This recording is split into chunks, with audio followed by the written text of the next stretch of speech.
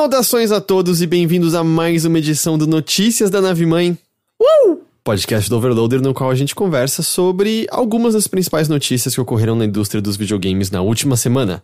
Eu sou Heitor de Paula, eu tô aqui com Guilherme Jacobs. Olá, Heitor de Paula, estamos aqui novamente para falar de várias rápidas e curtas e algumas notícias. Pior que, a pauta de hoje eu nem dividi direito entre notícias maiores e rápidas e curtas, porque eu não consegui diferenciar o tamanho entre elas. Então, essa semana não vai ter isso, sim. Vai ser só meio... Cara, são umas notícias que a gente tem aqui. Eu não sei o quanto de discussão tem em cada uma delas, mas foram os eventos da semana. Eu sei disso. É isso aí. A gente comentou semana passada. A gente tá numa época... como se fosse a calma antes da tempestade, eu acho. Talvez essa seja a última semana antes disso, que semana que vem já começam a lançar mais jogos. E aí vamos ver quais notícias saem com esses jogos e tudo mais. Mas... eu acho que essa é a última semana antes da gente voltar a ter mais coisas maiores, digamos assim, pra comentar. A gente tem uma enxurrada de jogos da Ubi esperando agora, certo? O que era Gods and Monsters, o Watch Dogs 3 e o Assassin's Creed Valhalla. Que eu tinha esquecido completamente desse Gods and Monsters, que eu nem lembro o novo nome dele. Phoenix Rising, é isso? Phoenix Rising, saíram previews dele. Immortals Rising, eu não lembro mais não. E os três são esse ano ainda, né? O Watch Dogs é semana que vem. Então, e essa é uma coisa, eu sei que são jogos... pelo menos o Assassin's Creed e o Watch Dogs meio esperados, eles são até do âmbito AAA, mas eu acho que isso é uma das coisas que contribui pra eu sentir que é um vazio, porque eu não tenho interesse em jogar nenhum dos três. Eu quero jogar o Assassin's Creed, dos três, mas eu quero jogar ele sem pressa, sabe? Se for só ano que vem, eu tô de boa. Acho que os jogos assim, que eu mais quero jogar esse ano, no final desse ano, incluem o Cyberpunk, por exemplo, mas eu tô querendo... me atualizar em algumas coisas que eu perdi. Por exemplo, eu quero jogar Hades, finalmente, que eu não joguei ainda. Eu tenho jogado um pouquinho dele. Eu vou falar mais pra frente, mas eu vou meio que... E eu tô bem curioso pro Call of Duty também. Tô bem curioso pro Call of Duty. Eu ia perguntar isso, assim, o que são as coisas... pensando em AAA mesmo, tá? A gente tem o Cyberpunk, tem esses jogos da Ubi, se é que o Phoenix Rising dá pra chamar de AAA. Tem o Call of Duty... que mais tem? Tem o Yakuza Like a Dragon, que eu tô interessado. Agora. Aí tem o Demon's Souls e o Miles Morales. Bom. É verdade. Miles Morales, ok. O Demon's Souls eu não vou jogar. E aí, tem um outro jogo. Qual é o outro jogo? Tem ainda no final do ano, por exemplo, The Medium, que eu quero jogar. Eu sei que tem a expansão do Dash, né? O Beyond Light, também pra sair agora. Mas não tem tantas coisas ainda esperando por nós, assim. Olha, tem o Hyrule Warriors. É verdade. Ghost, eu tô olhando aqui o tempo que eu joguei Hades até agora. Quanto tempo você jogou Hades até agora? Eu joguei 3 dias, 8 horas e 51 minutos. Ô, louco. Eu joguei bastante Hades. Eu quero jogar. Eu tava indo completar suas coisas, eu fiz o epílogo dele e tudo mais. E aí agora eu tô num ponto que...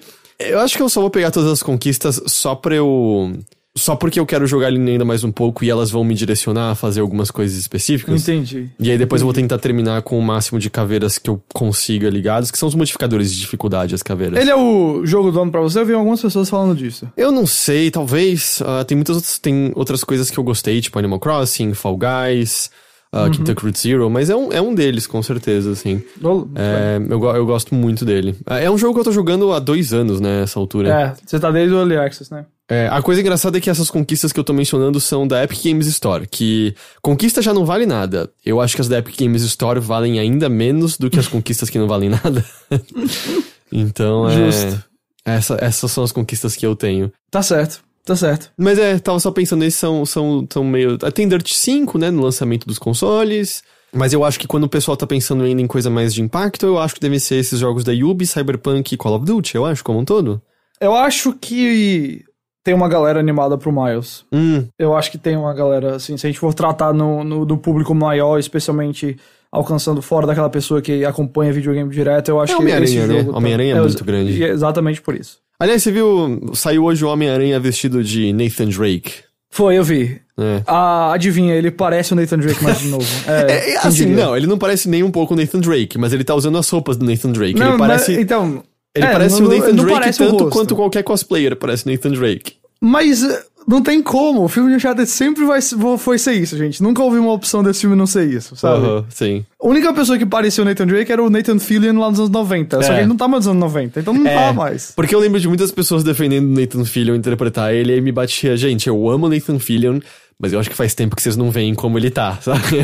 Mas você viu o curta que ele fez de Uncharted uns anos atrás? Não. Tem um curta, tipo, 9 minutos no YouTube dele, o Nathan Drake, já um Drake mais velho, claro, e é bem legal. Mas você vê que, tipo, dá certo porque é um curta, se for pra ser um filme, nunca daria certo na história da humanidade. A última vez que eu o vi em live action, eu acho que foi no primeiro episódio daquele Santa Clarita Diet.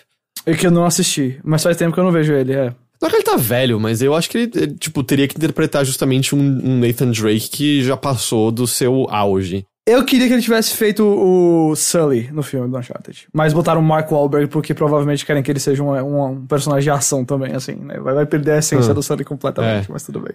Eu tinha esquecido que era o Mark Wahlberg o Sully. E aí tem umas fotos do set que mostra ele, e ele é literalmente só o Mark Wahlberg. Não tem, assim, o bigode, não tem nada. É só o Mark Wahlberg. Mano, quantos anos tem eu esqueci o nome do Homem-Aranha? Tom Holland? Ele tem, tipo, 18? Ele tem, tipo, 24 anos. 24, tá. Ele é um ano mais novo que eu. É que ele tem muita cara de novinho. Então... Mas ele... Vai acontecer esse filme, aparentemente. E o pior é que eu acho que tem chance dele ser um filme perfeitamente aceitável. Agora, quando eu digo perfeitamente aceitável, eu quero dizer que é tipo comer uma comida que você olha e fala, não joguei meu dinheiro fora, mas nunca vou voltar aqui na minha vida. Mesma coisa. Sei. Eu acho que tem uma chance enorme de ser isso aí. É uma fórmula de aventura que, bom, Indiana Jones mais do que provou que funciona no cinema, né? Então... É muito difícil pra mim eles fazerem um lixo com Uncharted. Não tem, é muito fácil você fazer um negócio competente com isso. É só fazer umas piadas legais, uma cena de ação boa e pronto. Então, eu acho que dependeria de duas coisas, eu acho. Simplesmente qualidade do roteiro, troca, vamos dizer, dinâmica entre personagens. Dá pra ficar muito cansativo o tipo de resposta irônica e engraçadinha que o Drake faz constantemente. Até porque é um clichê enorme. Todos os personagens do universo Marvel são o Nathan Drake, então pode ficar meio cansativo. E a outra coisa que eu acho que é que o próprio Indiana Jones 2... erra feio, é porque eu acho que esse tipo de história você tem que equilibrar muito bem. Tem as suas cenas de ação ali, beleza, as suas cenas de porrada, tiroteio, mas é muito, muito importante a cena de investigação e descoberta do mistério, e aquela cena do momento do personagem acendendo a luz na cabeça e se tocando como resolver o enigma, como desativar a armadilha e o que fazer, etc, etc. Se eles penderem muito pra ação, que é o que o Indiana Jones 2 e o Templo da Perdição faz lá, aí eu acho que perde toda a graça. A melhor parte do Indiana Jones 3 é ele, sei lá, na biblioteca, resolvendo o lance, ele no final resolvendo os enigmas pra poder chegar até o cálice, por exemplo. Cenas de ação são legais, mas elas, pra mim, o que move é justamente a parte de ele inteligente resolvendo as coisas. E Uncharted tem esse sentimento. O jogador sempre tem esse sentimento. E aí, se você quer comunicar esse sentimento também...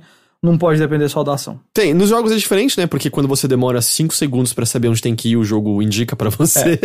Aparece uma dica, Mas eu acho que em filme você tem mais chance, sabe? De abrir o livro e esse símbolo aqui está na parede. E se eu girar esse disco aqui naquela direção, quando o sol bate por esse cristal, aquela prateleira se mexe e abre um portal pra não sei o que, sabe?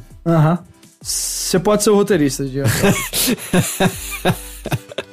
Anota aí o que eu falei, anota aí. Tá certo. Write that out. Ok. Vamos lá. Vamos.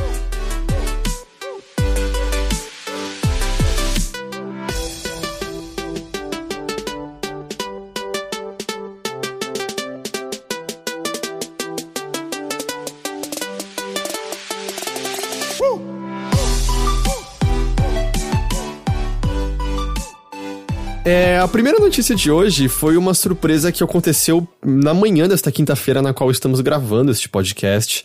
A Nintendo tá lançando um jogo de Nintendinho. Ô, louco! O Fire Emblem original de 1990, até então nunca lançado no Ocidente, que é o jogo que tem... Eu esqueci agora, acho que ele tem o Marth, se eu não tô enganado, já desde sempre, que eu acho que muitos jogadores aqui no Ocidente, como eu, vieram a conhecer o personagem por conta do Smash Bros, né? Ele nunca foi lançado pra outra língua, óbvio. Tem traduções se você caçasse e tudo mais, mas ele vai ser lançado pela primeira vez oficialmente em inglês. Ô, louco. Pra preencher os buracos de 2020, a gente lança até jogos dos anos 90, é isso, vamos lá. Então, um pouco, eu acho. Mas, pra deixar claro... Não é um remake, é o jogo de Nintendinho, com gráficos de Nintendinho, com a música de Nintendinho. É só o texto mudado pra inglês. Ou melhor, não é só o texto, tem algumas funcionalidades novas, mas entenda que é o gráfico 8-bit. Tá. O nome em inglês ficou Fire Emblem Shadow Blade and the Blade of Light. Okay. E, além do texto traduzido, eles estão adicionando algumas funcionalidades. Tipo o quê? Você vai poder rebobinar pra turnos passados. Então, você andou e mataram seu personagem. E tem permadeath, né? Eles tornaram opcional a morte permanente em Fire Emblem há relativo pouco tempo. Eu acho que faz 2 ou 3 edições, se eu não me engano. E aí morreu o personagem e se perdeu ali pra sempre. Você pode abrir lá um menu e ele mostra... Sabe como funcionam os save states dos jogos de Nintendinho no Switch mesmo? Que são os quadrados embaixo? É exatamente esse mesmo esquema. E aí, cada um deles representa um turno ao qual você pode retornar. Você pode acelerar os turnos. E você tem até opções, por exemplo, acelerar só a movimentação dos inimigos. Então você ativa e aí os inimigos agem logo pra você poder jogar a sua vez de uma vez. E você também pode fazer o que eles chamam de bookmarks, que são save states no meio da batalha. Porque não me parece que eles vão fazer nenhum equilíbrio em dificuldade, e Fire Emblem, eles diminuíram muito no de Switch, por exemplo, a dificuldade, mas é uma série bem desafiadora. E justamente por conta desse lance que morreu seu personagem, morreu pra sempre, ele não volta.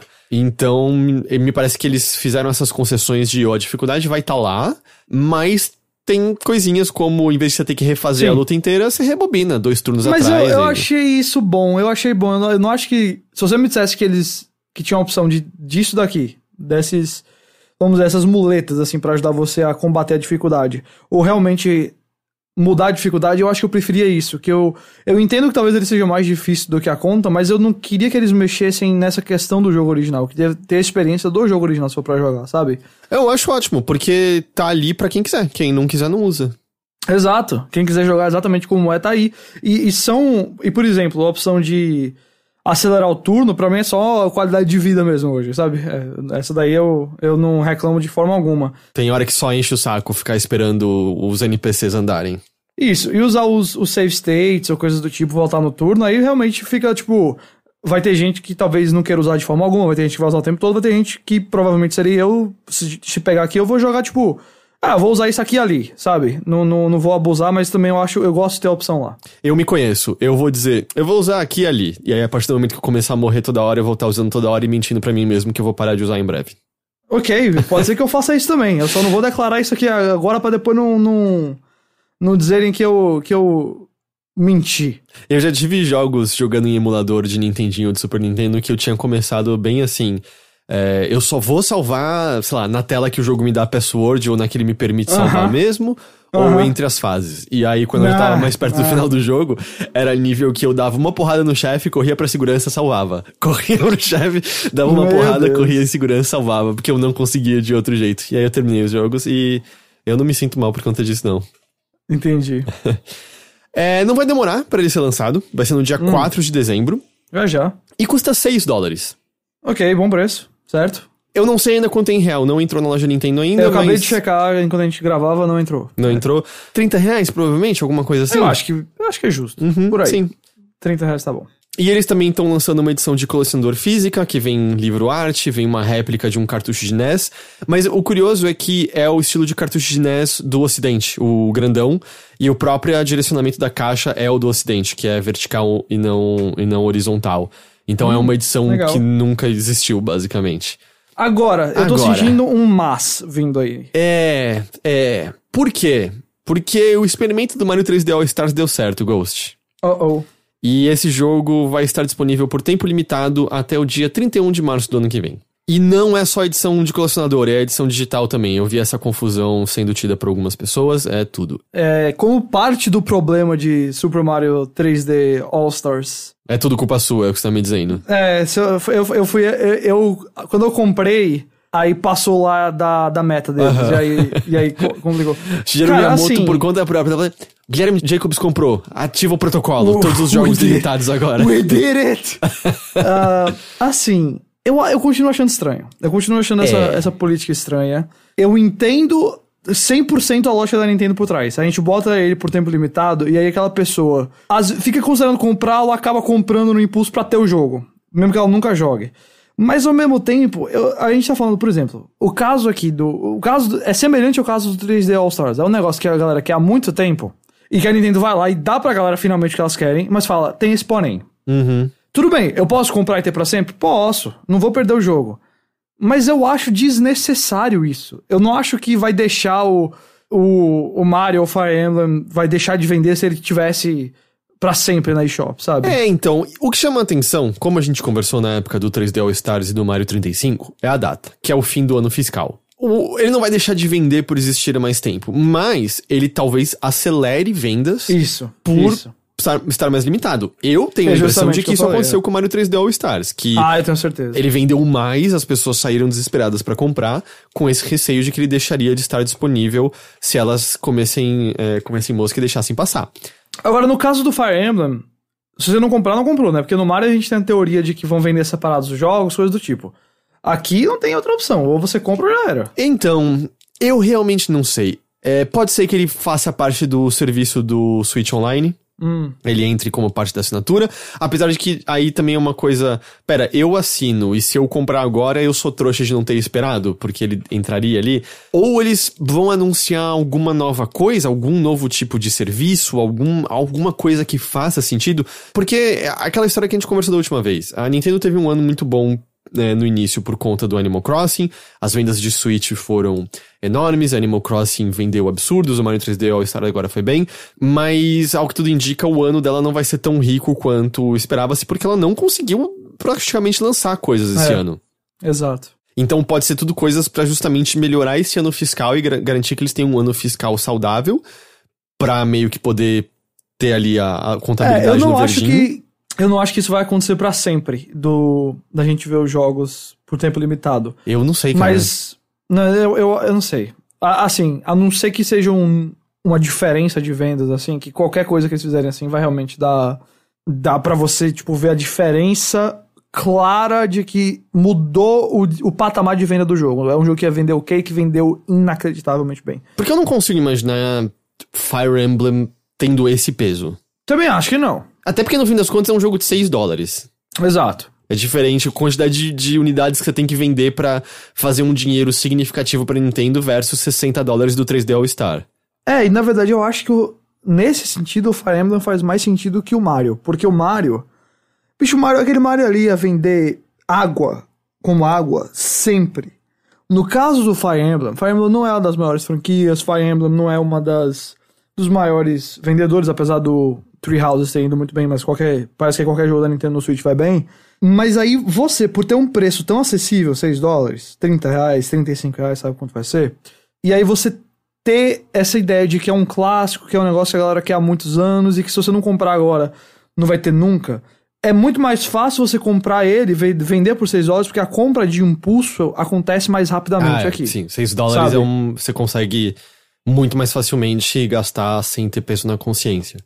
Então, nesse sentido, eu acho que vai fazer mais diferença pro Fire Emblem do que fez pro Mario. Mas eu ainda acho que a gente vai ouvir alguma coisa quando a gente estiver chegando no final desse ano fiscal, porque no fim das contas o Fire Emblem vai existir por muito menos tempo, se essa for a realidade.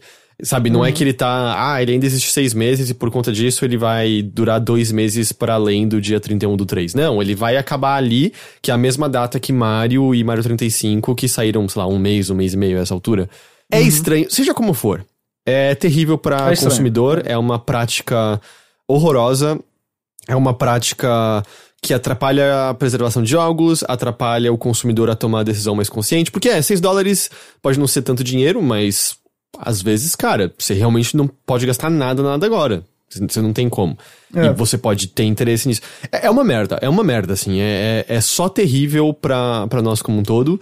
E eu espero que eles parem com isso. Infelizmente, ao que tudo indica, dá certo. E você, como consumidor, se sente meio refém também. Porque você pode, moralmente, achar isso um ultraje. Achar, porra, eu só tenho esse período pra comprar. Eu não quero apoiar isso. E, ao mesmo tempo, ser algo que você tem interesse e você se vê meio obrigado a comprar nessa janela pra garantir que você tem acesso ao jogo em questão. Então é uma merda, porque meio que é um tipo de situação na qual você pode achar ruim e protestar e ainda assim se sentir meio refém da compra, porque pode ser que você perca a sua chance. É um lixo, cara, é um lixo. Eu realmente acho que amarga até o anúncio. Sem dúvida. Eles traduziram o Fire Emblem original de 1990, um jogo que eu tenho certeza, eu sei que tem a sua fanbase, mas eu não sinto que é o jogo da Nintendo nunca lançado no ocidente que as pessoas mais clamam. Ah, não. Não. Não é possível que Mother 3 não vá ser oficialmente traduzido, né?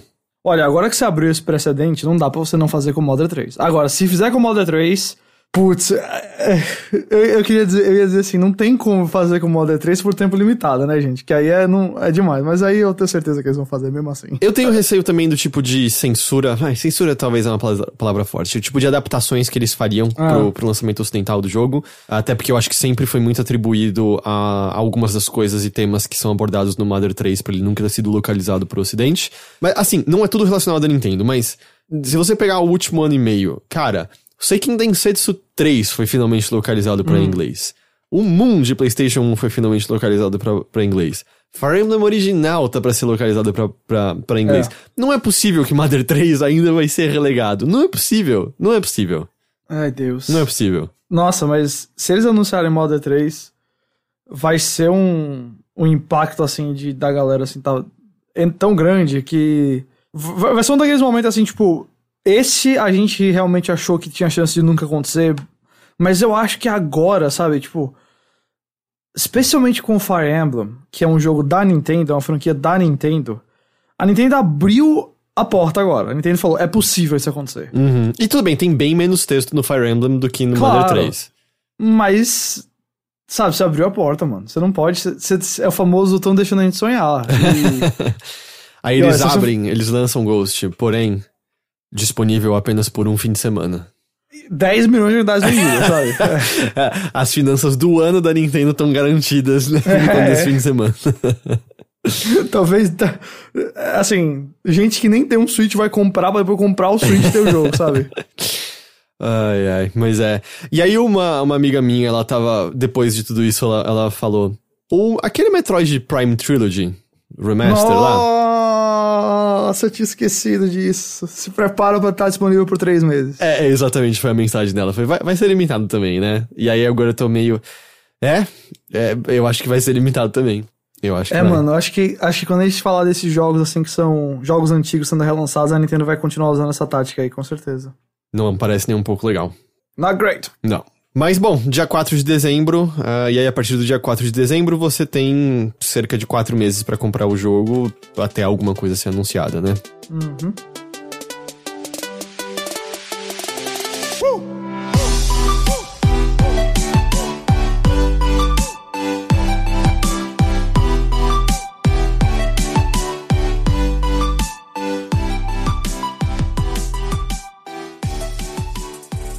Ex-membros da Blizzard, Tim Morton e Tim Campbell, anunciaram um novo estúdio focado no desenvolvimento de jogos de estratégia em tempo real. E se chama Teams. Seria um bom nome, mas não, se chama Frost Giant. Um pouquinho do histórico deles. O Tim Morton, ele vai ser o CEO do estúdio e anteriormente ele foi Production Lead em StarCraft 2 Legacy of the Void. Ele passou um total de 6 anos na Blizzard, mas antes dele ir pra Blizzard ele trabalhou na série Command & Conquer, ou seja, ele já trabalhou com estratégia em tempo real antes disso. Ok. E além da EA, ele também passou por locais como a Activision e a Sony Santa Mônica. Já o Campbell, ele trabalhou na Blizzard lá no início dos anos 2000, ele foi lead designer da campanha de Warcraft 3 Frozen Throne. Aí ele saiu da Blizzard e passou por outros estúdios desde então, como o Wasteland 3. Ele foi diretor do Wasteland 3 e foi diretor de design em System Shock 3. Aí eles conseguiram um financiamento de 4,7 milhões de dólares, que é capital semente. Eu não sabia que tinha em português essa expressão, eu fui pesquisar antes e tem. Louco. E aí esse dinheiro é pra criar protótipo de gameplay, fazer pesquisa de mercado, expandir operações, etc, etc. Ou seja, qualquer coisa que eles façam tá bem longe ainda. Mas é interessante que haja um estúdio voltado a esse tipo de jogo que não tá mais em voga exatamente hoje em dia. A gente teve o relançamento muito bom do Command & Conquer esse ano, que teve a campanha original, teve Red Alert, foi muito, muito bom. Mas não é um gênero que... Não é um gênero que movimenta como já movimentou de forma alguma. E até uma coincidência que rolou também foi nesta semana, que corrobora com essa afirmação, Guilherme Jacobs. Que o StarCraft 2 tá completando uma década desde que ele foi lançado. Mano, quando eu vi esse número, eu falei, mano, passou muito rápido. E sabe o que tem pra comemorar? Nada.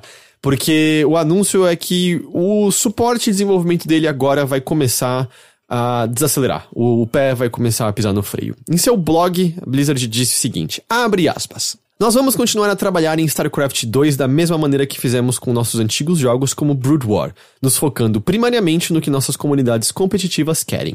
O que isso quer dizer é que não faremos mais conteúdos pagos como Commanders e War Chests, mas continuaremos a ter atualizações de equilíbrio e de temporada.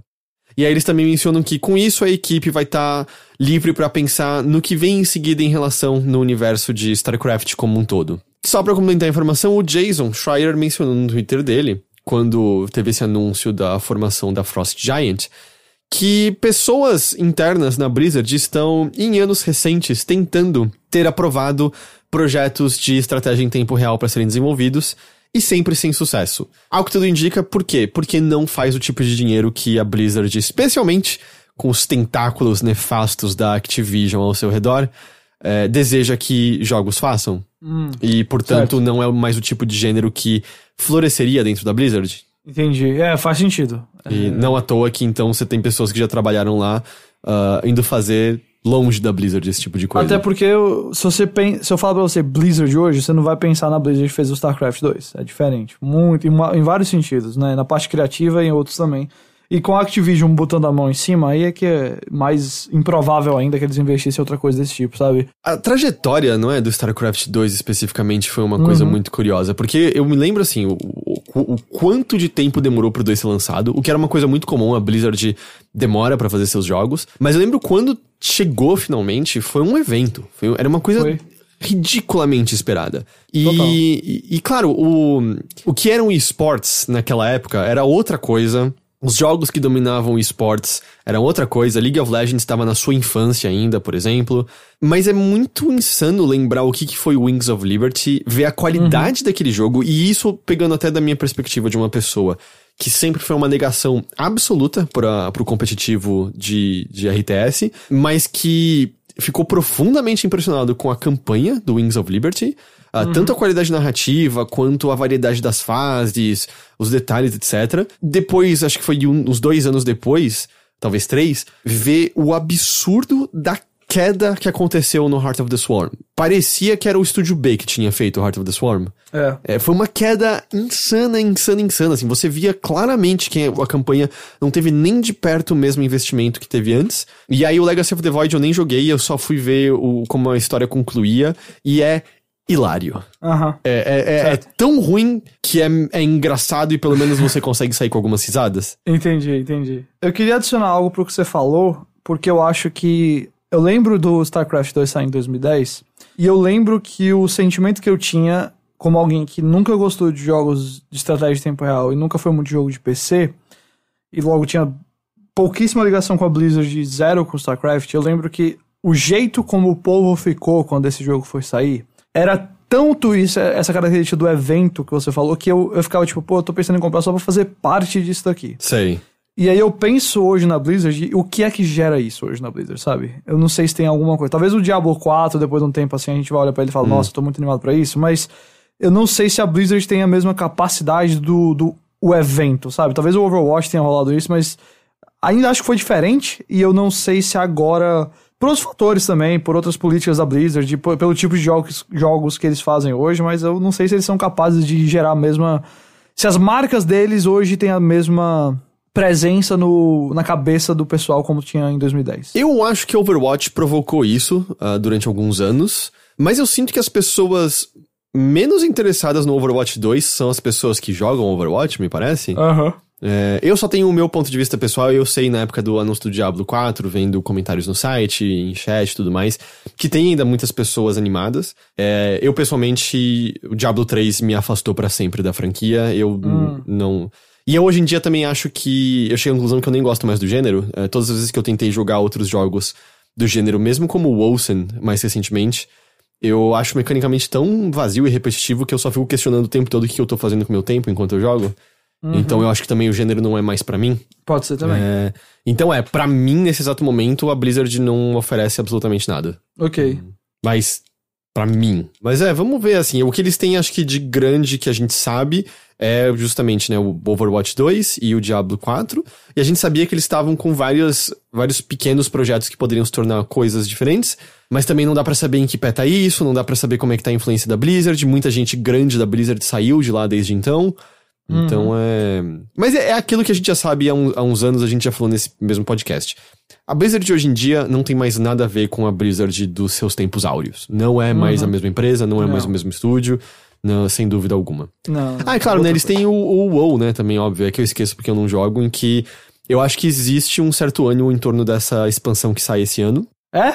Eu acho que sim, mas um ânimo cauteloso, porque quem eu converso e escuto que joga WoW, a expansão anterior a essa foi terrível, aparentemente. Mas entendi. eu acho que existe um certo ânimo com algumas coisas que eles anunciaram, mas, bom, vai saber. E ao mesmo tempo, assim, sem querer ser cético, parecer que eu não acredito no que você tá falando, mas é pra quem tá lá já, né? Não acho que vai gerar muita mudança no jeito que o WoW é tratado, né? Eu acho que a essa altura o máximo que eles conseguem fazer é fazer com que pessoas que desativaram as contas reativarem pra ver o novo conteúdo.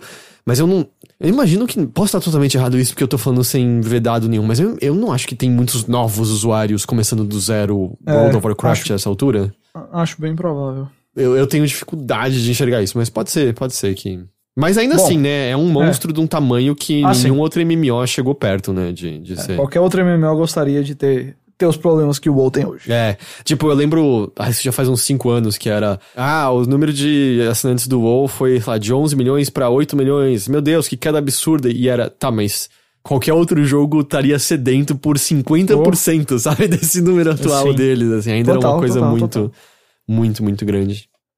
Bom, próxima notícia, ela é uma notícia ruim, mas que ainda não tá completa aqui, mas que já, pra mim, já indica o caminho que a Konami vai trilhar com o PT. A gente semana passada comentou sobre a possibilidade do PT no PlayStation 5, e que o jogo não ficaria preso necessariamente no console do PS4, mas a Konami confirmou ao Games Radar que o jogo não vai ser retrocompatível no PlayStation 5. Ele não vai estar disponível na PlayStation Store pro cara baixar e jogar através da funcionalidade de retrocompatibilidade. E aí isso não fecha a porta pra questão do jogo ser transferido para um HD externo ou via Wi-Fi, transferência de dado, que é possível. Porque mas que não vai estar na loja, a gente já sabia esperado. Que não estaria, porque não tá nem agora na loja, né? Então... O problema, se ele não tiver... Porque se ele tiver zero suporte à retrocompatibilidade, você pode transferir, mas o jogo não vai abrir. Então... Sabe, uma coisa desse tipo. A questão não é tá disponível na loja só. A questão é se vai existir na hora que você tentar abrir o executável lá do Playable Teasers, ele vai reconhecer que ele tá no PS5 e dizer, ok, posso abrir. Ou ele vai dizer, não, fechou, sabe? Porque a gente sabe que, vamos dizer, uma parte da retrocompatibilidade é só uma coisa automatizada. Eles, obviamente, não olharam um a um os jogos pra ver se estavam funcionando perfeitamente. Tanto que a mensagem lá era... Antes de comprar DLC, vê se tá funcionando direito, pra garantir que você não tá gastando dinheiro à toa. Isso. Mas, ao mesmo tempo, foi uma coisa que eu vi o Brad Shoemaker mencionar, se eu tô me lembrando corretamente.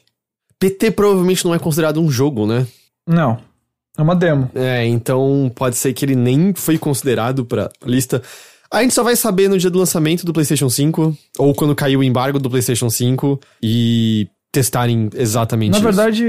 Na verdade, eu fui até pesquisar aqui, eu não lembro se quando ele tava na PlayStation Store ele aparecia na categoria demo ou na categoria de jogo. Eu acho que ele até aparecia na categoria jogo, mas o que eu quero dizer dele não ser considerado um jogo, que é... Ele nunca foi um lançamento comercial, ou ele nunca foi um lançamento grande, ele era só um teaser de alguma outra coisa, que foi removido da loja já, então... E, gente, eu vou dizer pra vocês, eu não duvido que depois de semana passada, quando a galera começou, vai dar pra jogar o PT no PlayStation 5, a Konami foi lá e fez questão de botar algum bloqueio nele. Será? Eu não da Konami eu não duvido isso. Eu não duvido. Aí só vai saber quando testarem por conta própria. Eu adoraria, eu tenho o PT na minha conta, o meu PS4 pifou, eu peguei um novo, e aí eu não tenho mais PT. Eu não jogo mais, não posso mais jogar PT. Não tinha uma manha pra conseguir baixar? Tinha que mudar alguma coisa? Eu fui atrás disso aí, mas parece que não tenha mais. Ou talvez eu tenha... Olha, ouvinte, se vocês tiverem um jeito, me avisem, que eu quero jogar PT de novo. Mas o que eu pesquisei, eu não tinha achado uma solução assim muito clara. E aí o que eu fico é tipo, mano, foi uma das melhores experiências que eu tive com terror na geração passada. Eu considero uma das melhores experiências de games que eu tive nos últimos anos. Eu gosto demais de PT, eu acho que tem muita coisa inteligentíssima ali. E eu gostaria de jogar PT no PlayStation 5, mas a Konami é chata, então eu não duvido de nada. Falando em gente chata, inclusive... Oi, diga. Depois de um mês de lançado, NBA 2K21... recebeu propagandas que não podem ser puladas. A 2K adicionou isso lá. são propagandas que aparecem na introdução da partida, certo? Quando você tá carregando o jogo pra começar a jogar. Por exemplo, tem uma propaganda lá do Oculus Quest 2. Segundo as pessoas que passaram por isso, realmente não tem como você pular as propagandas e não faz a menor diferença, por exemplo, ter o jogo instalado no SSD no PC. Isso já havia acontecido antes com o UFC da EA, e aí depois a EA foi lá e removeu as propagandas. Foi bem imediato, né? As pessoas olharam, brigaram e... E a 2K já tinha feito isso no ano passado com o 2K20. Aí depois ela teve uma declaração onde ela falou que o que havia irritado os fãs era onde eles tinham colocado as propagandas. Que eles já tinham um negocinho que passava com propaganda da própria 2K, que isso aí era pulável. O 2K TV que passava, e aí tinha toda uma introduçãozinha do jogo lá com versões virtuais dos comentaristas e tudo mais. Mas aí introduziram a propaganda não pulável nesse momento. E aí a 2K falou a seguinte coisa. Como muitos estão cientes, nos anos recentes colocamos propagandas nos segmentos da 2K TV. Ontem, no caso, esse ontem a gente tá falando dia 19 de outubro, o local onde colocamos as propagandas na 2K TV impactou a experiência dos nossos jogadores de uma maneira que nós não queríamos. E essas propagandas, já que essas propagandas não foram feitas para fazer parte da introdução pré-jogo. Isso será consertado em episódios futuros. O que eles estão basicamente dizendo pra mim essas propagandas ainda vão existir como elas existem, só não vão estar exatamente onde a gente colocou, onde apareceu nessa semana. E aí... porque com certeza era só isso que tava irritando as pessoas. Pois é, claramente na visão da 2K o único problema é o fato das propagandas estarem no lugar errado, não delas serem propagandas que não dá pra pular no meio de um jogo que você pagou 60 ou 70 dólares pra ter e ainda tem uma quantidade absurdamente abusiva de microtransações. Não, esse é o problema só. Eu acho que esse é o grande problema, que é... Você quer botar propaganda no negócio? Beleza, o jogo tem que ser gratuito. É absurdo você pagar 60 ou 70 dólares, né, quando a gente chegar nessa nova geração, e ainda assim ser sujeitado a propagandas lá dentro. É insano, é absurdo. Além de que, abre esse questionamento. Na próxima geração, todo lance é que os loadings vão ser quase instantâneos. Mas no PC que deveria ter o load mais rápido com o SSD, não fez diferença nesse caso. Eles vão artificialmente fazer demorar a começar coisas pra botar uma propaganda entre sabe, um estágio e outro da partida, por exemplo... Eu vou dizer do mesmo jeito que eu falei pra questão da Konami com o PT. Eu não duvido da 2K fazer isso. Então, é porque essa é a merda de... Eles têm monopólio nesse tipo de jogo de basquete, basicamente. Não tem nenhuma competição. Não. Então, todo mundo pode reclamar e choramingar o quanto quiser, porque se elas quiserem jogar um jogo de basquete realista, essa é a opção. Mas, cara, é muito absurdo. É muito absurdo. Eles foram, acho que, a primeira empresa a falar, não, vai ser 70 dólares essa porra aqui. Foi, antes de todo mundo. E aí, junto disso, botar... Porque, obviamente, que eles ganharam dinheiro pra botar propaganda do Oculus Quest 2 lá no negócio. Ou, sei lá, algum acordo que seja. Mas é uma merda, me faz questionar, então, se eles vão artificialmente alongar pedaços. Porque, supostamente, esse loading da partida, se você botar num PlayStation 5 ou num Series X, teoricamente, deveria ser consideravelmente menor, certo? E tudo bem, eles falaram que eles vão mudar o lugar da propaganda, mas se fosse lá, significa que você é obrigado a terminar de ver uma propaganda pelo produto no qual você pagou e não usufruir do loading mais rápido que o seu console de 500 dólares, enfim, 400 ou 300 também, poderia ter? Pelo visto é uma coisa que pode acontecer, e tem que ser algo assim mesmo, porque o 2K TV foi justamente algo que existe ali, porque o loading do 2K é muito devagar também. E aí tem uns videozinhos lá com apresentadores da 2K fazendo... tem essas novidades no jogo. Tá aqui os highlights da liga de esportes do 2K e não sei o que mais. Mas pelo menos isso é interno ao ecossistema do que tá rolando isso, ali, né? Isso. E tipo, como é um negócio enquanto você tá carregando um carregamento longo, não tem problema pra mim muito. Agora, quando você bota um carregamento super rápido, mas mesmo assim não dá pra pular porque é travado a opção de pular... Aí, mano, francamente, vira uma coisa escrota. Porque não dá. Não tem como você dizer isso pra mim. Que, tipo, não, a gente vai botar isso aqui no meio porque tem que carregar. Você tá mentindo. O jogo não tem que carregar tanto mais. E mesmo que ele carregasse, mesmo que tenha um tempinho de carregamento ainda, não seja, sei lá, instantâneo, por que eu não posso pular isso? Sim. Exatamente. Eu paguei 70 dólares. E no caso de muitas pessoas, paguei mais porque eu paguei microtransação. Porque tem um monte de gente que compra porque às vezes não tem paciência de subir o seu jogador. Porque realmente é muito chato subir o jogador. Porque é feito pra ser lento pra caramba, né? Exatamente. Então, mas é aquilo, você não tem escolha. Não. Se você quiser jogar basquete. o NBA Live, que às vezes nem sai, às vezes é cancelado, e quando sai ele é claramente inferior em termos técnicos e de jogabilidade, enfim, em comunidade especialmente ao 2K. Aí não dá, é tipo... É um caso... Só não é pior que o Madden, sabe? Que o Madden não tem competição mesmo, mas na prática o 2K ele é inigualável, assim. Até no diálogo, na conversa de uma pessoa que gosta de basquete, ele nunca vai falar do NBA Live. Nunca. Na tangente disso, só... Eu vi algumas pessoas há um tempo atrás, acho que uns 1 mês, 2 meses mencionando, mas... Você notou por conta própria também de que aumentou absurdamente a quantidade de propagandas no YouTube? Não, porque eu tô usando Adblock no YouTube Web. Tá. Mas quando eu uso no celular, eu tenho notado que, tipo... acontece muito mais vezes de vir 2 propagandas na frente do vídeo do que antes. Ou de ser interrompido no meio do vídeo por propagandas. Uhum.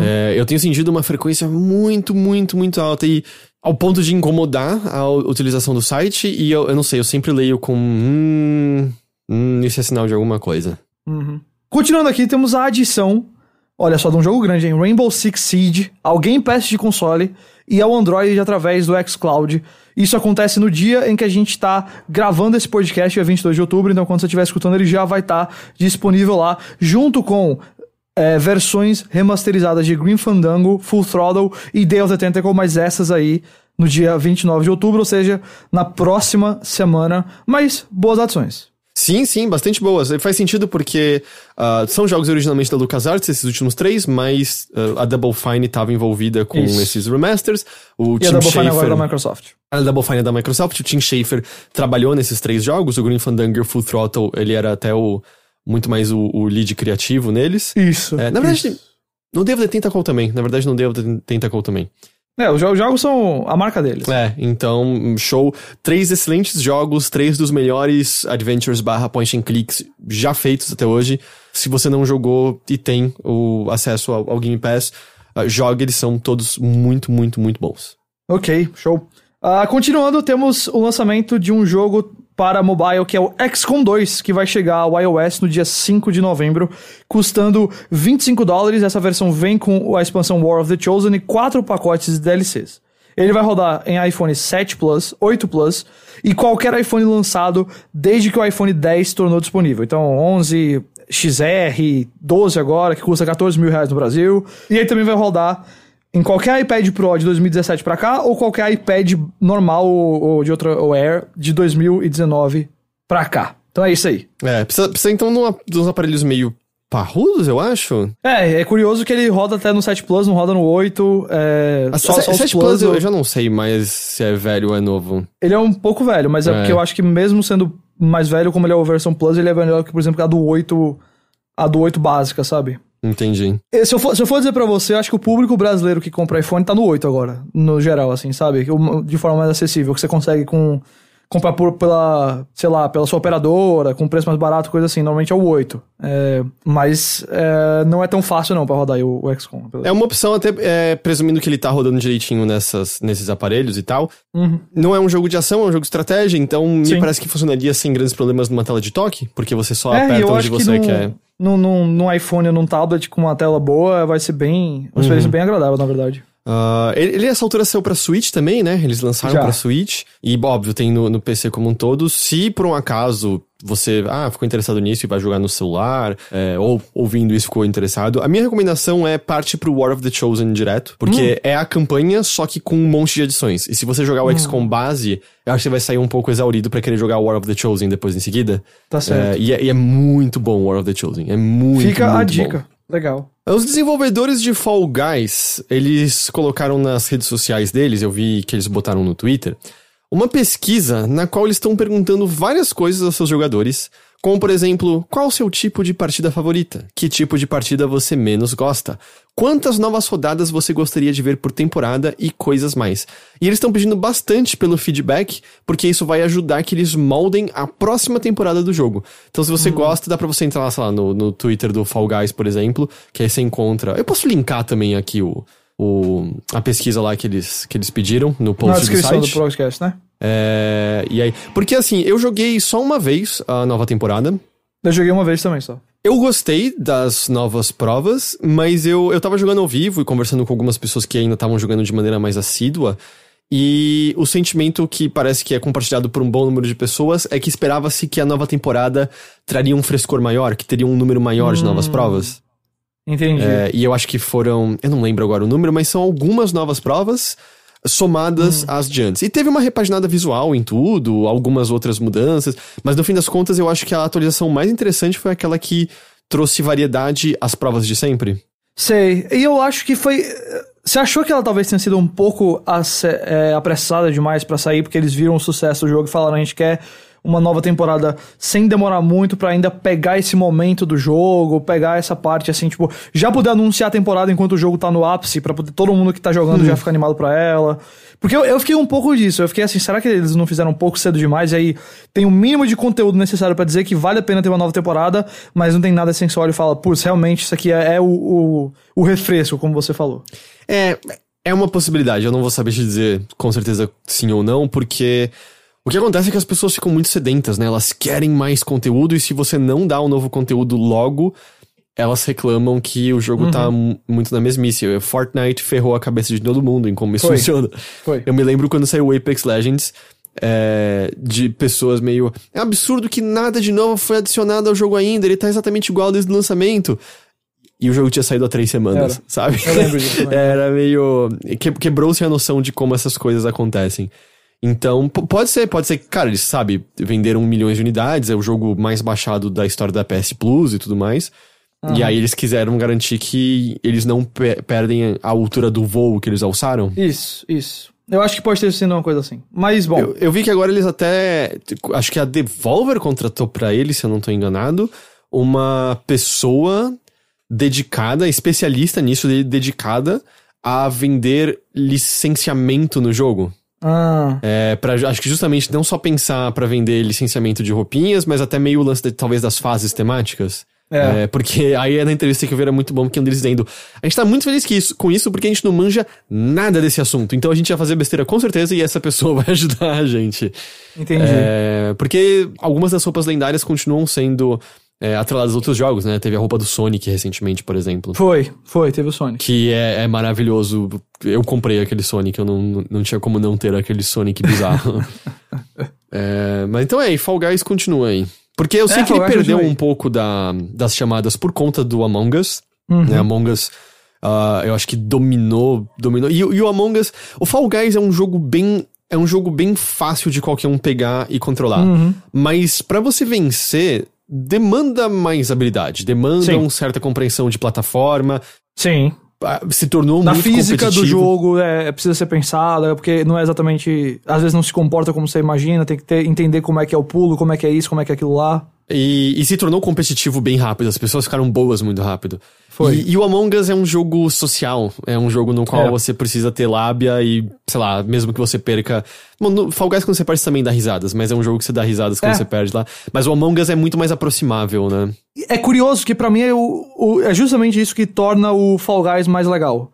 Porque eu nunca dependo de, tá numa call com outras pessoas pra me divertir do Fall Guys, que é algo que, pelo estilo de vida que eu levo hoje, que eu me interesso menos por isso. Que eu sei que pra muita gente que faz stream, pra muita gente que vê stream, isso é, a melhor parte de videogames. Mas eu, hoje em dia, o tempo pra jogar é menos, tudo mais. Eu não quero ter que depender de marcar com a galera pra sentar e ficar conversando enquanto eu jogo. E aí o Fall Guys era uma coisa que eu via que, mano, eu tenho 15 minutos pra jogar um jogo. Eu posso botar o Fall Guys, eu vou me divertir, independente de eu ganhar ou não, sabe? Sim. Pra mim, particularmente, essa acessibilidade, esse fácil acesso a ele, é verdade, pra ganhar é mais difícil.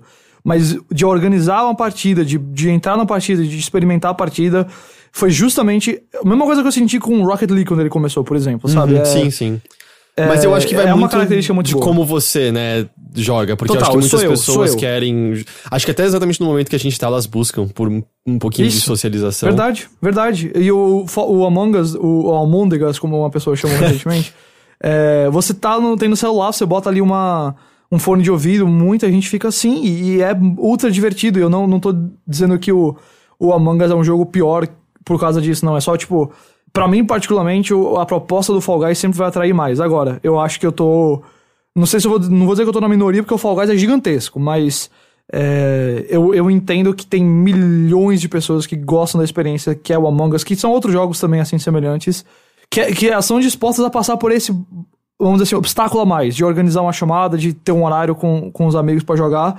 Porque eu acho que o esforço pode ser um pouquinho maior, mas a recompensa aí é bem grande também. Esse é o tipo de experiência que vai ser sempre mega divertida pra se ter. Além do Among Us ser de graça no celular, né?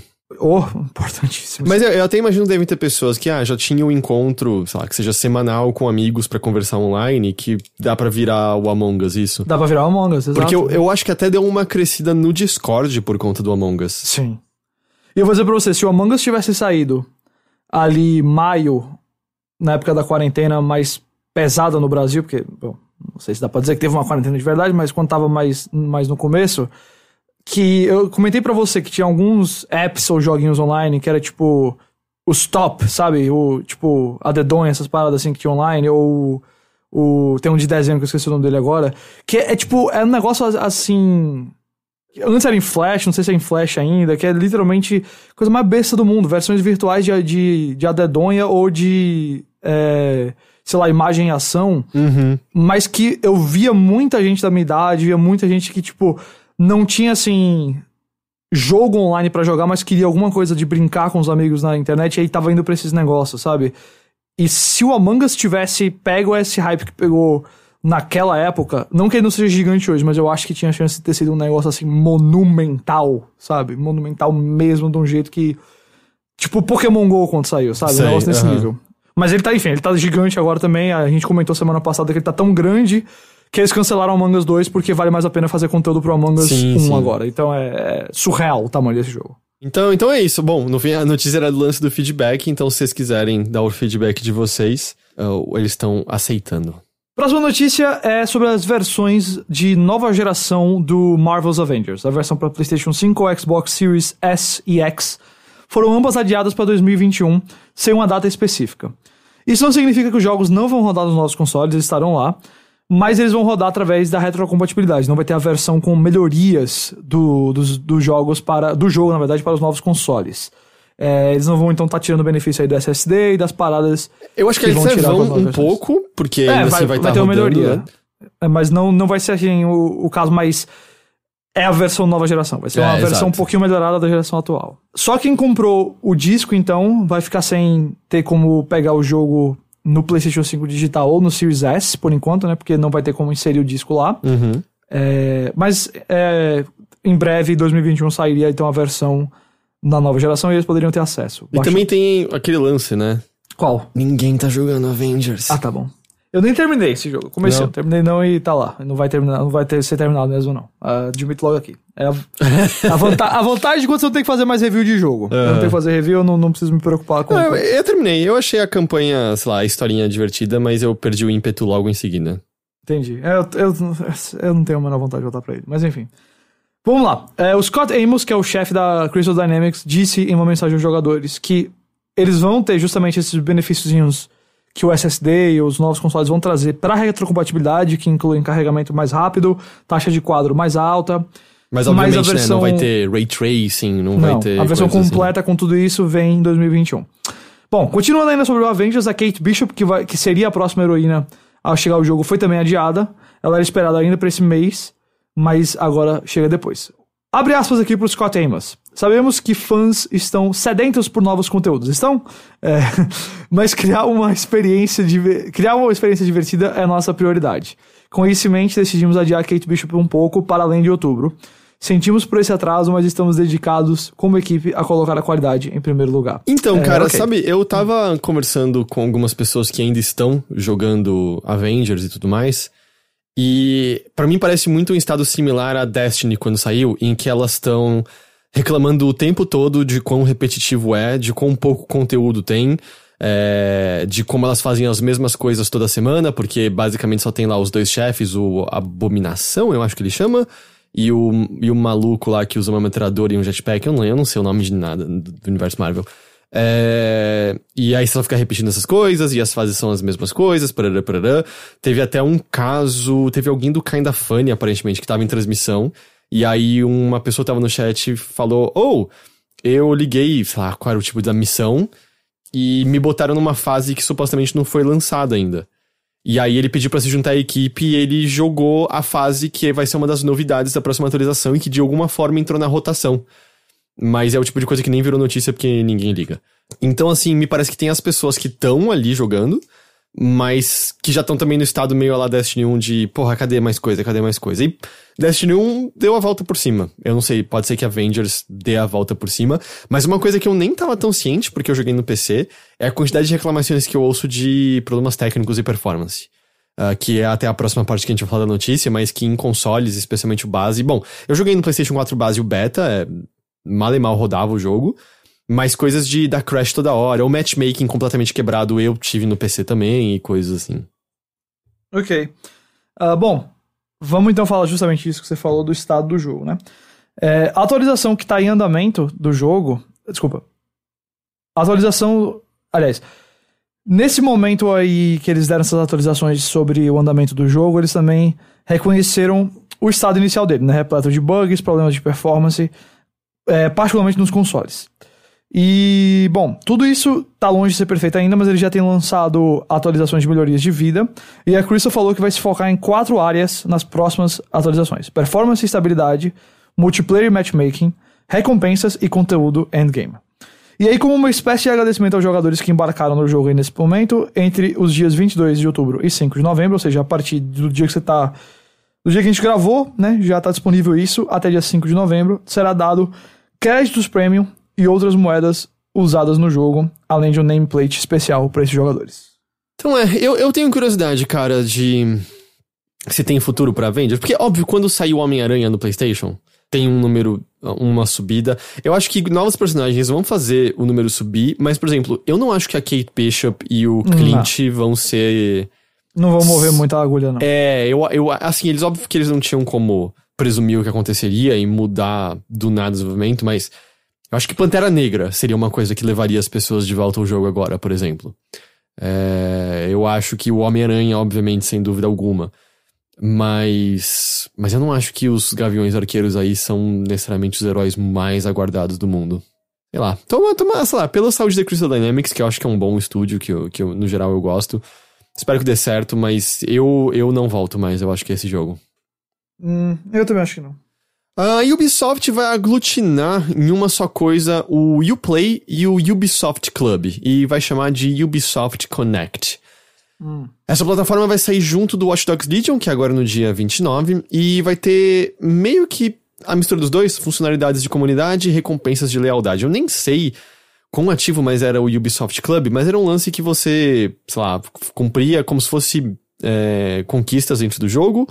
E aí você ganhava uns pontos dele, você podia desbloquear recompensas da Ubi, tipo... papel de a roupa parede. do Ezio em... Não, o que mais tinha era a roupa do Ezio nos outros Assassin's Creed, sabe? Eu me lembro de papel de parede, eu me lembro de... Ezio pode carregar mais faquinhas. Eu lembro, assim, que em certo momento tinha uns jogos que eu ligava e eu podia comprar tudo porque eu nunca usava esses pontos. Acontecia isso direto. Porque, pela natureza deles, eles têm que ser inúteis. Porque você não pode botar algo essencial numa coisa tão secundária. Então você vai ter essa recompensa do Ubisoft Club, sobe de nível, ao fazer coisas no jogo e usa esses pontos pra ganhar recompensas. Mas eu acho que o mais interessante de tudo isso é que eles vão implementar os jogos deles crossplay e cross-save. Então vai ter crossplay entre PC e os consoles, e eles disseram que o crossplay vai funcionar com a maioria dos seus títulos multiplayer, e o crossplay eles disseram que estará habilitado em títulos mais recentes. Então eles citaram especificamente Watch Dogs, o Assassin's Creed Valhalla, o Gods and Monsters, que não chama mais Gods and Monsters, Phoenix Rising, etc. Meio isso. Assim. Então a parte do cross-save parece legal pra poder saltar entre um lugar e outro. Beleza. Bom, acho que todos os usuários do Ubisoft Club respiram aliviados agora.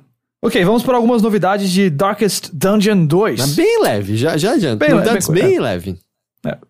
Se for, dá pra dizer que estamos nas rápidas e curtas. O jogo vai entrar em Early Access no ano que vem, inicialmente exclusivo na Epic Games Store. Ele vai ter um visual com 3D estilizado, né, segundo a descrição no próprio site, e a gente pode ver um pouquinho disso em um teaser que foi capturado diretamente na Unity, a engine que ele é feito. Não temos mais detalhes concretos, só a promessa do estúdio de que vamos ter um sistema de combate refinado, todo um novo metagame, novos monstros, chefes e desafios quando Darkest Dungeon 2 sair. Inicialmente Early Access, como eu falei, ano que vem, e depois versão completa Vamos ver quando. Vampire the Masquerade Bloodlines 2 perdeu mais um designer de narrativa. Pessoal que nos acompanha deve lembrar que há cerca de 2 meses teve aquela saída do Brian Mitsoda, que foi bem esquisita, que aparentemente não foi nem um pouco amigável, que pegou ele mesmo de surpresa. Um dos diretores do jogo, na época, também saiu do projeto. Isso. E agora, quem deixou o desenvolvimento foi a Kara Ellison. A galera já tava desconfiando que tinha alguma coisa acontecendo, porque a Ellison tinha removido da bio dela do Twitter a informação de que ela fazia parte do projeto. E aí foi eventualmente confirmado. Ela agora tá trabalhando pra Armello, e ela é uma das desenvolvedoras de League of Geeks. Eu não sei o que é League of Geeks, você sabe o que é? Não faço ideia o que é League of Geeks. E aí a Paradox deu a seguinte declaração. Kara Ellison decidiu deixar a Hardsuit Labs e não está mais trabalhando em Vampire the Masquerade Bloodlines 2. Kara trouxe ideias novas ao projeto e muitas de suas contribuições estarão presentes no jogo quando ele for lançado no ano que vem. Nós agradecemos a ela pelo seu trabalho em Bloodlines 2 e desejamos a ela o melhor em suas empreitadas futuras. Olha, o estado desse jogo continua preocupante. Sim, porque eu vejo alguns argumentos de, mas talvez seja porque a parte narrativa já estava meio pronta e precisa terminar algumas outras coisas, mas ao mesmo tempo é um tempo consideravelmente longo entre a saída dessas pessoas e o lançamento. E eu também acho meio chamativa a frase de que muitas de suas contribuições estarão presentes no jogo. Ela era designer de narrativa, ela tinha um cargo alto lá dentro, é meio... A impressão que dava é que a narrativa Se a parte narrativa tava pronta, não ia ser muitas, ia ser tudo que ela fez. E porque parecia que a narrativa era dela e do Brian, largamente. Então, não sei, a impressão que dá realmente é que tá tendo algum tipo de mudança meio drástica em termos de como a narrativa do jogo é como um todo? É a impressão que dá lendo de fora? O problema nesse jogo, acho que quando eles adiaram, eles falaram, vamos dar um reboot interno nisso aqui, sabe? Basicamente isso. Porque me parece que não é só o caso de uma outra mudança, não. Porque as pessoas que estão saindo são pessoas chave no desenvolvimento. Eu acho que tem muita mudança sendo feita na questão narrativa desse jogo, na campanha, na estrutura dele. E a gente não vai ver ele nem tão cedo, assim. Nada de, tipo, começo de 2021, não. Na verdade, a ideia de que ele ia sair esse ano continua ficando mais absurda a cada notícia. Sim. Não parece que ele estava nem um pouco perto de estar pronto, nem num estado bom, ou como um produto de qualidade final. E eu não me surpreenderia se ele fosse sair lá pro final de 2021 e não tiver nada ainda que complique o adiamento depois. Porque se eles estiverem fazendo mudanças drásticas na campanha, na narrativa, rapaz, isso às vezes requer criar novas fases, arte do zero, gravar coisa. Então pode ser um longo processo ainda. Eu espero que esse jogo saia legal. Foi uma coisa tão animadora ver que Bloodlines ia ganhar uma continuação. Mas eu acho que todo mundo tá meio receoso nesse exato momento. Eu vou ter muita curiosidade pra ver por conta própria uma vez que ele sair. Mas, infelizmente, eu acho que não muito esperançoso de que as coisas estejam caminhando de maneira positiva pro jogo. A próxima é que Ozob, que é um personagem de RPG criado pelo Azaghal, do Jovem Nerd, vai ser um personagem no mundo de Cyberpunk 2077. Eu achei bem legal essa notícia aqui. Eu achei bacana. Transparência, minha esposa é editora assistente na parte de notícias, análise e tudo mais do Jovem Nerd. E eu trabalhei lá por 1 ano e sou amigo do pessoal lá também, então... Mas eu vi a notícia sendo recebida meio por um lado, algumas pessoas muito animadas porque acompanham. Os episódios de podcast de RPG são muito, muito grandes. E ao mesmo tempo, de outro lado, algumas pessoas dizendo quem porra é o Ozob? De onde eles tiraram que isso é famoso? Eu não tô entendendo nada. Então, sei lá, eu não sei como... Eu acho que pra muitas pessoas vai ser só meio um palhaço com uma granada no lugar do nariz. Não, pra maioria das pessoas vai ser isso, sabe? Até porque quem tá fora do Brasil... Zero contexto. E mesmo dentro do Brasil vai ter gente que vai jogar Cyberpunk que não sabe, né? Mas assim, eu achei legal, o próprio Azaghal vai fazer a voz dele na versão dublada. Sim. Em português brasileiro. Mas assim, eu acho que, tipo... Foi uma notícia que eu gostei de ver. Eu achei que foi uma coisa legal.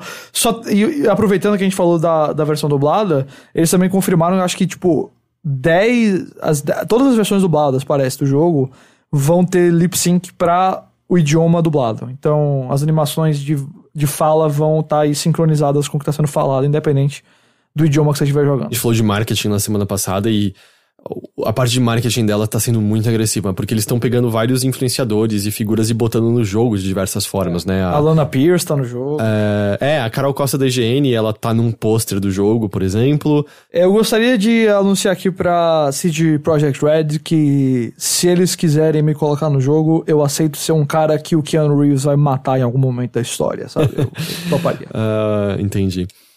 Então, pra quem acompanha... Eu admito que só quando eu botei isso na pauta hoje que eu me toquei que o Zob é Bozo, ao contrário. Nossa! Mas tudo bem, quando eu percebi isso, eu também tive um momento eureka também.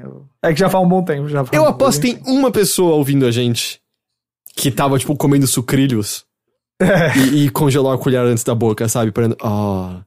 Então. Se foi você que percebeu agora que o Zob é Bozo ao contrário, mande um tweet pra gente e conte o que você tava comendo. Ou qual foi a última coisa que você comeu antes de ouvir isso. Então é isso, essa notícia. Essa aqui também é bem breve, o Dirt 5, que a gente sabia que era um jogo de lançamento na nova geração no Series X e S, também será um jogo de lançamento no PlayStation 5 no dia 12 de novembro. Assim como no console da Microsoft, ele vai ter a opção para rodar em 4K, 120 quadros por segundo, vai ter loadings mais rápidos, e no caso do PlayStation 5, eles estão falando sobre você sentir o feedback do carro e da estrada através do DualSense. Mas uma curiosidade é que isso também foi confirmado pro Yakuza Like a Dragon, em que o Yakuza Like a Dragon e o Dirt 5, se você jogar no PlayStation 4, você não tem como transferir o seu progresso pro PlayStation 5. No Yakuza eu acho que é tudo, no caso do Dirt 5 são algumas coisas específicas, tipo modo carreira e tudo mais.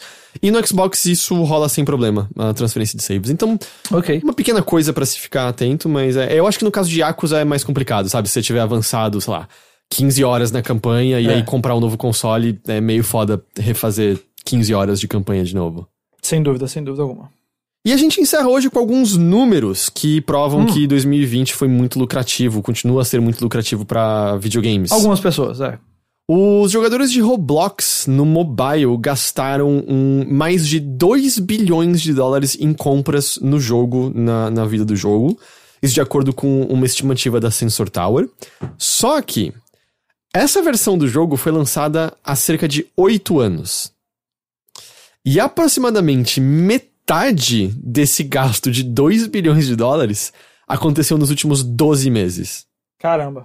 Eu vou chutar que muitos deles aconteceram em 2020 e a gente tem alguns dados para corroborarem isso. Por exemplo, os maiores gastos por parte dos jogadores em um único mês aconteceu em maio de 2020, um total de 113 milhões de dólares. Uma coisa legal é que, pra quem não tá ligado, o Roblox ele é mais uma espécie de plataforma, na verdade. Você joga diferentes tipos de jogos dentro de Roblox. E pessoas da comunidade criam esse conteúdo, e elas são pagas por isso. Então, o aumento de gasto no jogo também significa que mais criadores ganharam dinheiro com o Roblox também. Ok. E permanecendo em números, a Independent Game Developers Association, que atua no Reino Unido e na Europa, apresentou um relatório que aponta que o Reino Unido teve um crescimento em 2019 e 2020 mais rápido na indústria de games, mais rápido do que qualquer outro ano medido pela TIGA desde que ela começou a fazer essas medições em 2007 e 2008. Aumentou a quantidade de pessoas que trabalham na área de desenvolvimento de jogos, houve crescimento na renda gerada, que foi de 747 milhões de libras anteriormente para 907 milhões em 2019 e 2020, e um aumento no investimento feito por estúdios como um todo. Eles ainda têm um dado que a esmagadora maioria dos estúdios no Reino Unido são micro-estúdios de 3 ou 4 pessoas, e que se você pegar nessa história que eles fazem essa análise, 40% de todos os estúdios do Reino Unido foram fechados desde então, mas ainda assim é um momento de saúde para o desenvolvimento de jogos no Reino Unido. Entendo. E essa notícia encerra a conversa de hoje. Ô louco! Te pegou Acabou de surpresa? a notícia da nave mãe de hoje. Acabou. É porque foi curtinho, né? Mas a gente tá nessas semanas diferentes mesmo. Mas essas foram as principais notícias que ocorreram nessa última semana, pelo menos que eu tenha visto. Muito também que tem rolado são previews dos consoles. Você chegou a ler os previews de pessoas que estão com o Series X em mãos? Eu dei uma lida, assim, em alguns deles. As pessoas muito impressionadas com a retrocompatibilidade, que eu acho que é tudo que eles podem... Eu acho que a unidade que tá na mão das pessoas, eu acho que só é permitido retrocompatibilidade, por enquanto, não é uma unidade final. No começo, sim, eu acredito que um outro lugar talvez tenha recebido alguma coisa mais destravada, mas pelo que o Jeff Keighley havia tweetado, as unidades que a galera recebeu antecipadamente era só retrocompatibilidade, não tinha mais nada. A Digital Foundry tá fazendo um trabalho excelente. Eu não sei se tem acompanhado os vídeos deles, mas o trabalho deles mostrando a qualidade da retrocompatibilidade. Eles tiveram um recente porque tinha um lance circulando de... O Series X é capaz de aquecer um pequeno apartamento. E não. Ele fez um teste mostrando com uma espécie de um voltímetro, vendo o calor de cada área e tudo mais. E, tipo, é um console quentinho como qualquer outro, mas ele tem realmente uma solução pra expulsar o calor bem, bem interessante. Tá muito bom o trabalho deles como um todo e tá parecendo bem animador. Do PlayStation 5 que a gente não teve nada ainda, a última coisa que a gente teve foi justamente aquele vídeo que a gente mencionou na semana passada, né? Da Dashboard. Hoje eles anunciaram o controle que a gente já tinha falado aqui, lá que tem um botão Disney Plus, botão Netflix e tudo. É verdade, que tinha vazado aqui por conta da... Não é Anvisa? Qual que eu tô pensando? Anatel? Isso, aqui no Brasil, né? E o controle também foi lançado pelo PlayStation do Brasil também, então realmente vai ser vendido aqui e tudo mais. Como a gente já sabia que ia acontecer, mas hoje veio a confirmação. E também confirmaram alguns aplicativos, né? Então Netflix, Disney Plus, o Crunchyroll vai estar no lançamento. Parece que não tá confirmado ainda o Prime Video da Amazon, então uma coisa pra prestar atenção. YouTube e tudo mais tá. Eu acho que eu recebi um e-mail desse falando também que o Spotify vai estar, eu acho que no PlayStation 5, vai ter um aplicativo ali. Que francamente a gente já imaginava isso tudo, né? Se não tivesse ia ser estranho. Sim. Acho que tá aqui o e-mail. A PlayStation anunciou os serviços de streaming que integrarão o console da próxima geração. Controle de mídia terá os botões para acessar diretamente Spotify, Disney Plus, Netflix e YouTube. E outros serviços como Apple TV, Amazon Prime Video e Twitch poderiam ser acessados no PlayStation 5, mas sem botão dedicado no controle. É meio isso. É bem gotejar de informações até ter a explosão, realmente, né? Dos novos consoles em si. Mas esse é o momento no qual a gente se encontra. É isso. Vai chegar o momento onde vai ter um monte de coisa da galera falando, mas a Sony continua na vibe dela de falar menos. Você chegou a ver uns dados das pré-vendas dos consoles nos Estados Unidos? Não. Mas meio que a pré-venda ela foi vendida como um todo. Não é isso não. Teve uma notícia bem interessante, saiu lá no GamesIndustry.biz, né, que fala bastante da parte de indústria do jogo, do videogames, que foi de uma empresa de pesquisa de mercado chamada VGM, certo? E segundo essa pesquisa, que foi conduzida e... Eu acho que a questão dela é que é pouca gente. Falou com 511 pessoas, representando aí o mercado americano. E eles falaram que dessas 511, 15% havia conseguido fazer a pré-venda dos consoles da nova geração.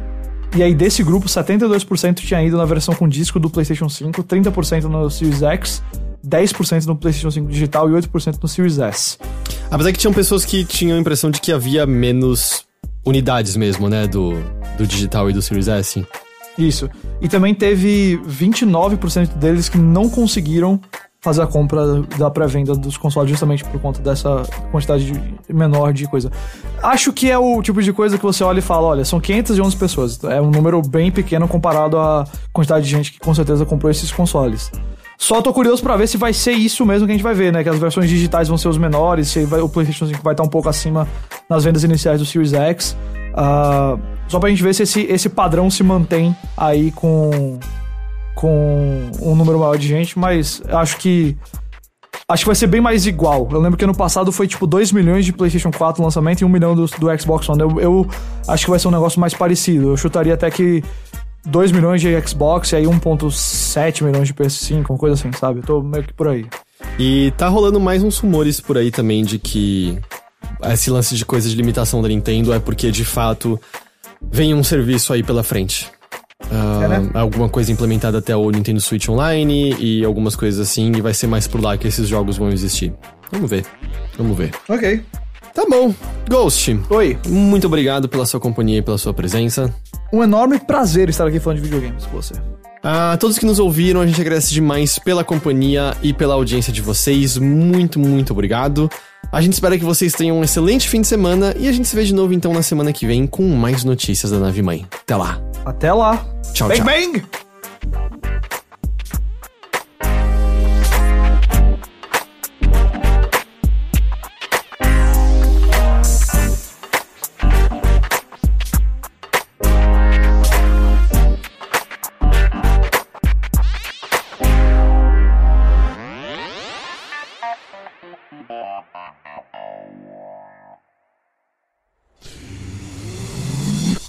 half-daff.